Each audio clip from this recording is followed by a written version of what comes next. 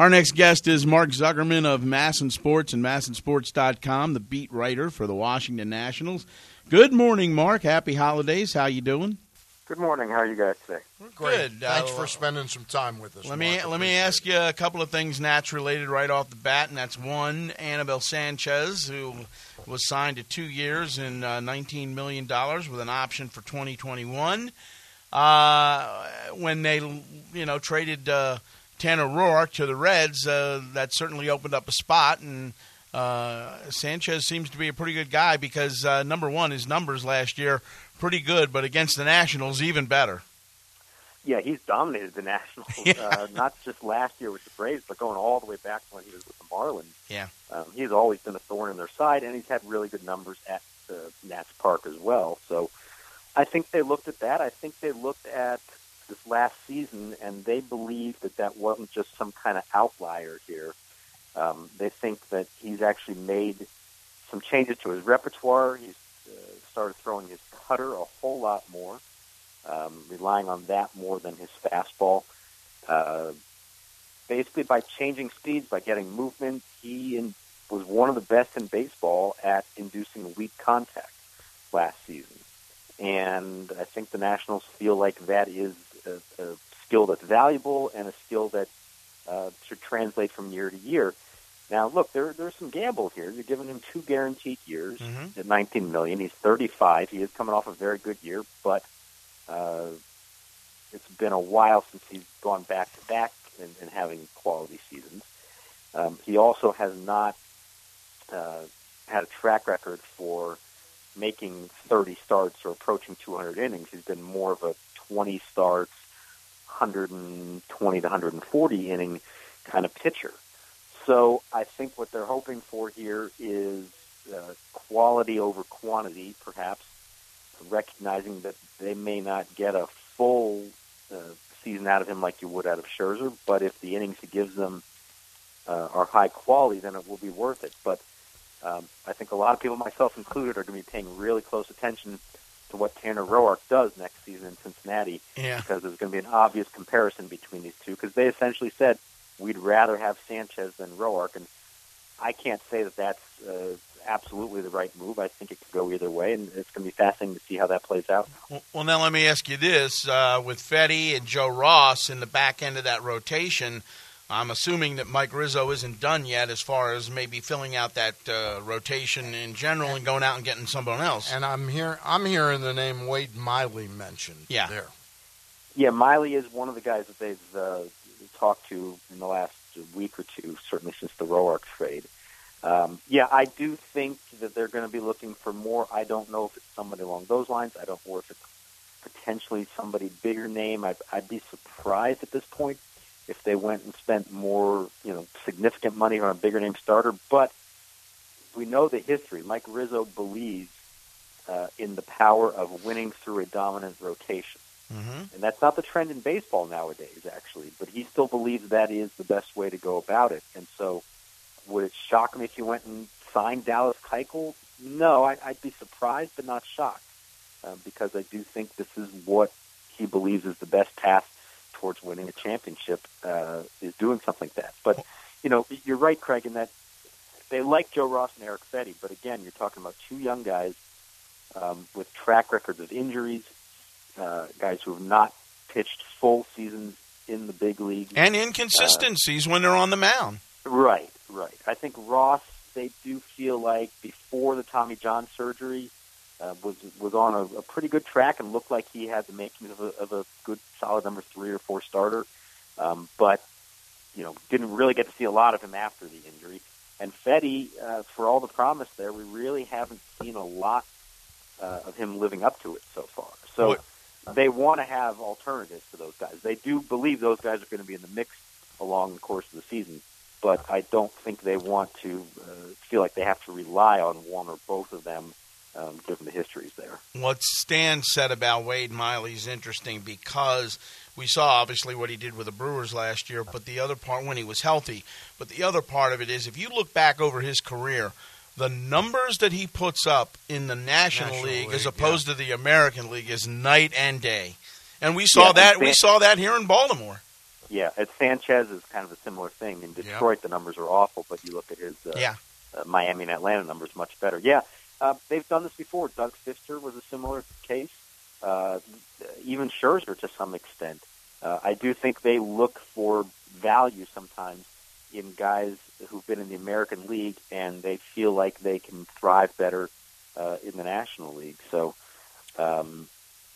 it's going to be fascinating how this all plays out. And, like I said, it's really going to be fascinating how this season turns out for Tanner Roark, and will they ultimately have made the right decision in trading him in exchange for Sanchez and whoever else they end up getting. I don't know the answer to that. I was a Tanner Roark guy. I believe that his value in always making his starts, he's never spent a day on the DL. I know the last 2 seasons weren't as good for him in terms of performance, but I felt like he was a pretty strong bounce-back candidate and just a guy who did so much for this team over the years, and at times when he could have complained about it and he didn't.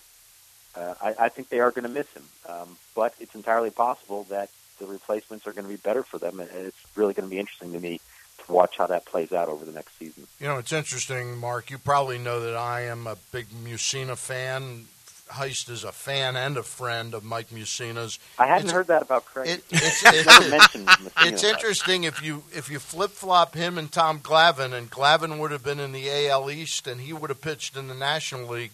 I think Mussina's clearly a first ballot Hall of Famer if his numbers were compiled in the National League. Well, and Greg Maddux used to tell me all the time. He says, if I pitched in the American League, my ERA would have been at least a run higher. Yeah, it's funny. As much as the 2 leagues have kind of become homogenous, and that all those things over the years that we felt like were separating the two, really aside from the DH, there isn't that much difference anymore, and yet some of those old truisms still kind of hold up. And the American League is a tougher league for pitchers. There is more offense. You're facing 9 hitters instead of 8. And I think you do see it affect pitcher stats even in today's game. Yeah, how about it?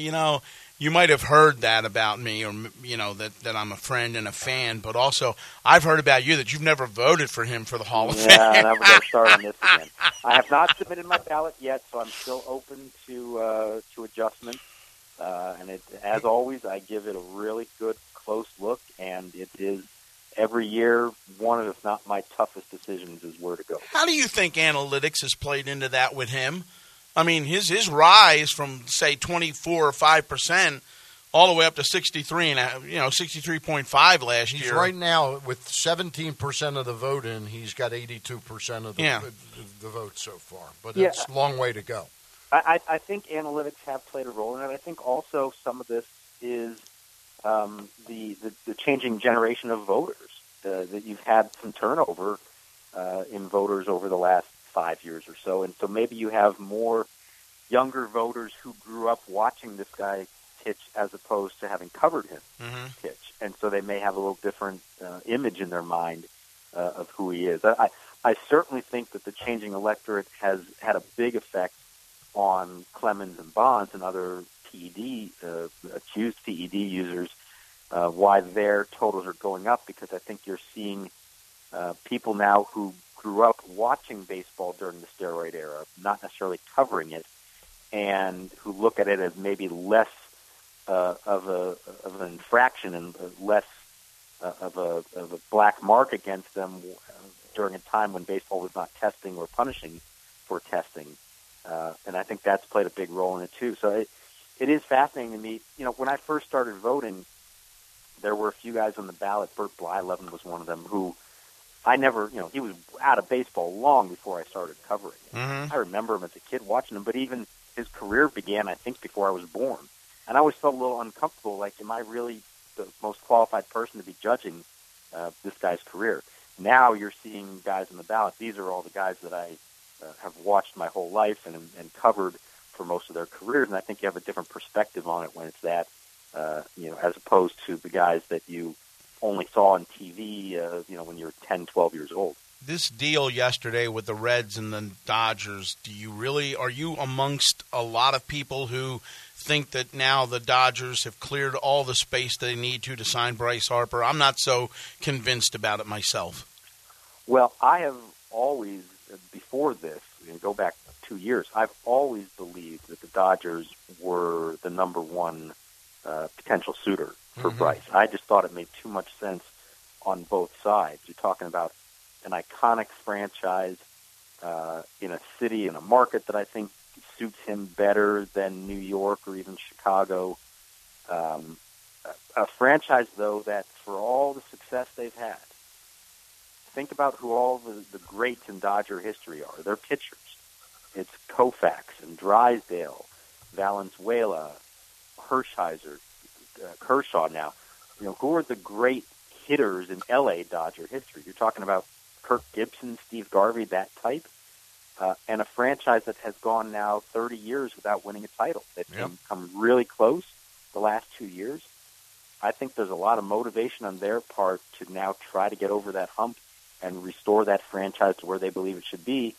And maybe now is the time that they go for broke and spend big on a guy like Bryce Harper to help them get over that hump. So Stan, I've always felt like it was appealing on both sides, and I think the trade yesterday only helps bolster that potential. Stan, that comparison right there he makes with the players, is an interesting perspective we haven't really heard from or talked about. We haven't discussed it. Yeah, you're right about that. There haven't been many Los Angeles Dodger hitters that are considered iconic or great names in the game of baseball. Mark, before we let you go, I got about 1 minute. Can you give me your thoughts on 2 Hall of Fame votes, Billy Wagner, relief pitcher, and Jeff Kent, second baseman? Sure. I have voted for Wagner each year that he's been on it. Yep. I think the only knock on him is the lack of volume of innings. But you look at what he did per inning, strikeouts, and whip. Yeah, it's phenomenal. Saved, all that. He is right there with Hoffman and all the greats among the closers. So I do vote for him. Lower career whip than Mariano Rivera. He has under 9. He's 99.8. Rivera's 1.00. Yeah, exactly. Complete dominance. So, yes, I do vote for him. Kent I have not voted for, basically because the short version is, yes, as a second baseman, you look at the power numbers and say he's among the best of all time. But, number one, he wasn't bringing a lot else to the table in terms of defense, base running, all that kind of stuff. And number two, when you look at him versus the rest of baseball in his time, he doesn't really stand out. There were so many big power hitters in his era that I think he gets lost in the shuffle a little bit. And so if you just want to compare him to other second basemen and say, yeah, he did hit for a lot of power, but I think in the context of what was going on in baseball during his time in the game, it doesn't quite stand out as much. But I'm surprised he doesn't get more support. Yeah. I do think he deserves more than what did he get, about 10% even of the vote? I think he deserves more than that. Mark, thanks a lot for being with us and taking the time today. Happy holidays to you, your family, Rachel, Brian, and I'm assuming he's ready for the big night.